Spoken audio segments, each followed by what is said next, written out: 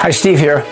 I'm going to talk about some things that you may have never heard before, and not because there aren't any scriptures to prove it, but because it's about things that nobody wants to think about. And you can hardly blame anyone if you really find out what I'm talking about here. Because of the rarity of what I'm going to tell you, you'll need to rely on the Bible and compare scripture with scripture. You're going to have to get rid of all your preconceived ideas.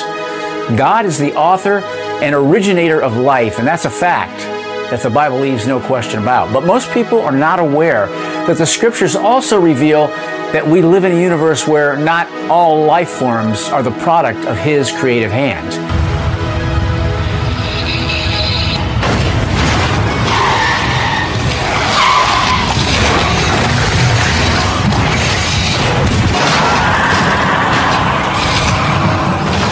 While God is God, and He is sovereign, His will is not the only will in operation. There's the will of the devil and the will of man. And for the time being, God has allowed some rebellious factions to continue. Now, I'm not going to say that counterfeit life forms are plentiful or numerous. I'm just saying they do exist. And now, with science taking the most perverted and twisted paths, we're going to start seeing shocking and unbelievable evidence all around us. If we really study, we find out there have been a number of unique life forms whose origins evidently fall outside of the will of God. In other words, their existence is not a natural result of life having multiplied after its own kind, like it says in Genesis chapter 1. So the creation of these, whatever you want to call them, has come about by other means. God's will for the propagation of life is that life multiply after its own kind. Any life which doesn't conform in some way to this initial safeguard is life outside the will of God. You may be asking if anything like this is possible. Well, yes, the Bible provides plenty of evidence that supports this. And this is a topic that very few people have ever written about. You never hear about it in a church. The first biblical occurrence of counterfeit life creation shows that it can result from the union of two or more of five of the life classes created by God. I've mentioned this before in a past lesson about supernatural angelic beings having sex with terrestrial earthbound beings, and you can read about this in Genesis chapter 6, verse 4. And for all the preachers, pastors, and evangelists, and anybody else that tries to teach the Bible, they have to ignore these verses and just ignore what the Bible says in order to say, that can't happen. There were giants, and we have proof from archaeologists who have dug up to 30-foot giant skeletons. You don't see a lot of this in the news, in fact, hardly ever. The Bible shows that giants were not a natural result of mankind reproducing after its own kind. They were the product of two life forms which were never meant to be mixed, angels and men. So many Christians have never heard the idea that angels have anything to do with that passage, but the fact that the fruit of these unions produced whole races of super beings says something out of the ordinary happened. I think that we just don't want to think about something that could be so horrendous and yet real. So many Bible versions, including the Scofield Bible, have tried to explain it away and make it very palatable. Let's talk about some of the errors that he either knowingly or unknowingly changed about the Scriptures. Scofield said that it's asserted that the title Sons of God is in the Old Testament and exclusively used for angels. The terminology Sons of God is only found 5 times in the Old Testament. Every single verse is a reference to the angel. But the title Sons of God is used throughout the Bible to describe 3 distinct types of sons of God. The only begotten Son of God, Psalm 2:7, Hebrew 1:5, 1 John 4:9. Then we have the adopted sons of God, talking about born-again Christians, Romans 8:14 through 15.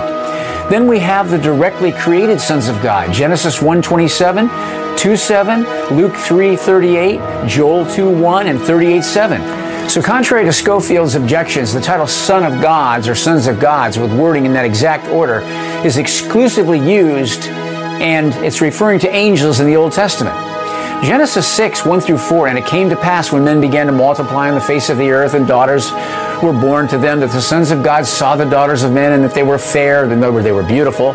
And they took wives of all which they chose. And the Lord said, My spirit will not always strive with man, for he is also flesh, and his days will be 120 years. And then verse 4.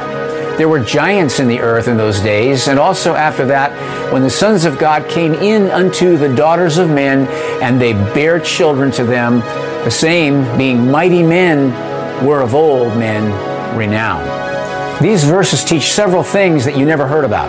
The sons of God have the potential of being enticed and led astray due to the beautiful appearance of the earthly daughters of men. There's a verse in 1 Corinthians chapter 11, 8 through 10, where the Apostle Paul says, "For the man is not of the woman, but the woman of the man. Neither was the man created for the woman, but the woman was created for the man. For this cause, because the woman was created for the man, a woman ought to have power on her head because of the angels."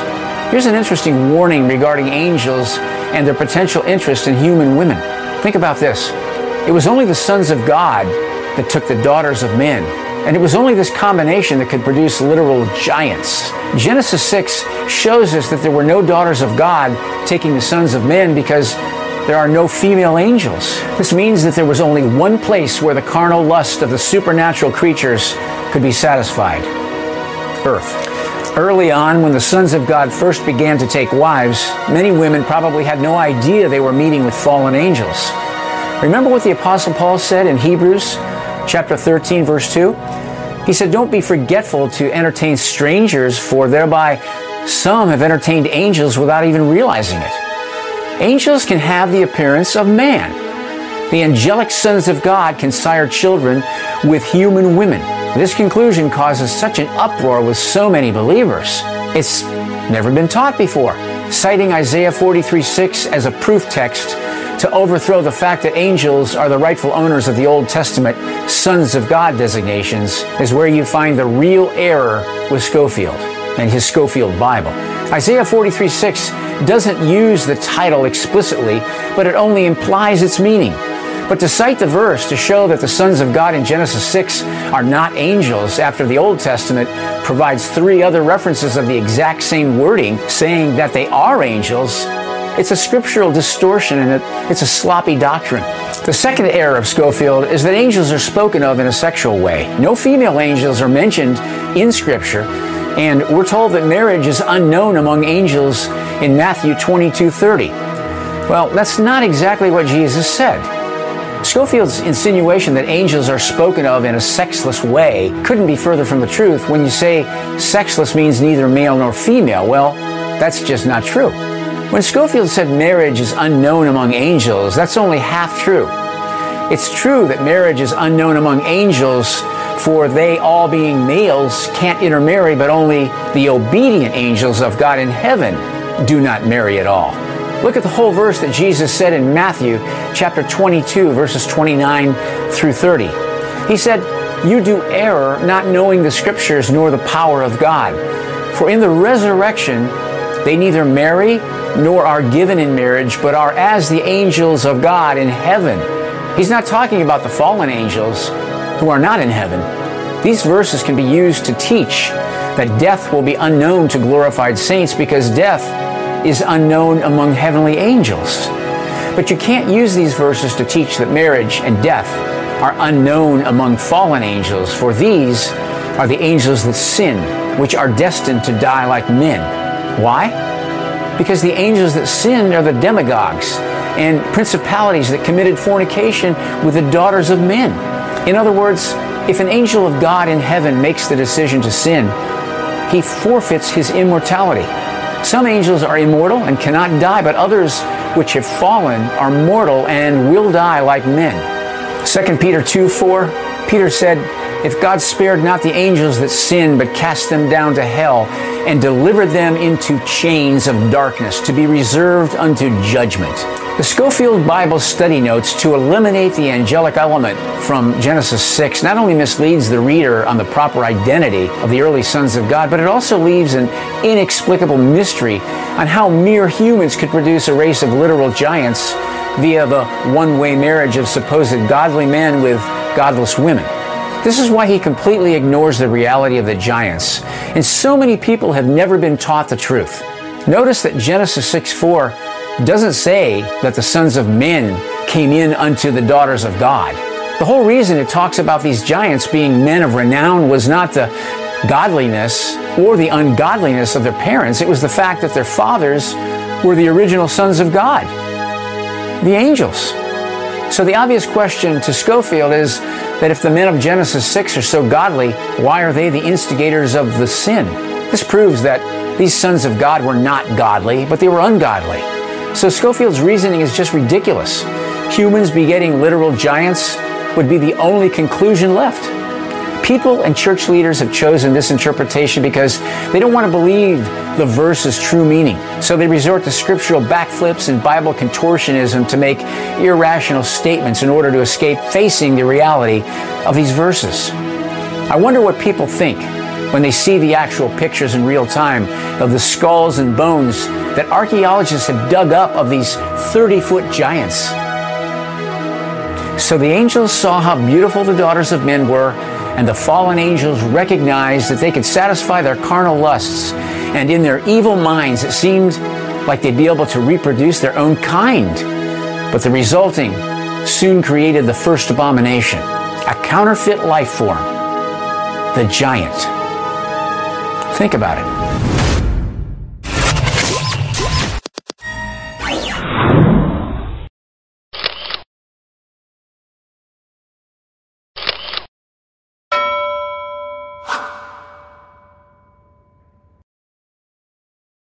Are you reading the headlines? International threats, war in Israel, corruption here at home. When will it end? The trouble is, it might end in disaster. And when the future is unstable, access to food can be limited. You have to secure your own supply. Thanks to My Patriot Supply, you can. My Patriot Supply is the largest preparedness company in the country, and they're dropping the price of their top-selling 3-month emergency food kit. Get a delicious variety of breakfast, lunches, dinners, and more for $200 off. These meals offer 2,000 calories every day. To prepare them, just add water and heat. They buy in bulk, then they pass the savings on to you. Visit preparewiththinkaboutit.com and save $200 on your food security. It's better than any kind of insurance you possibly have. Order by 3 p.m. for free, same-day shipping. Preparewiththinkaboutit.com.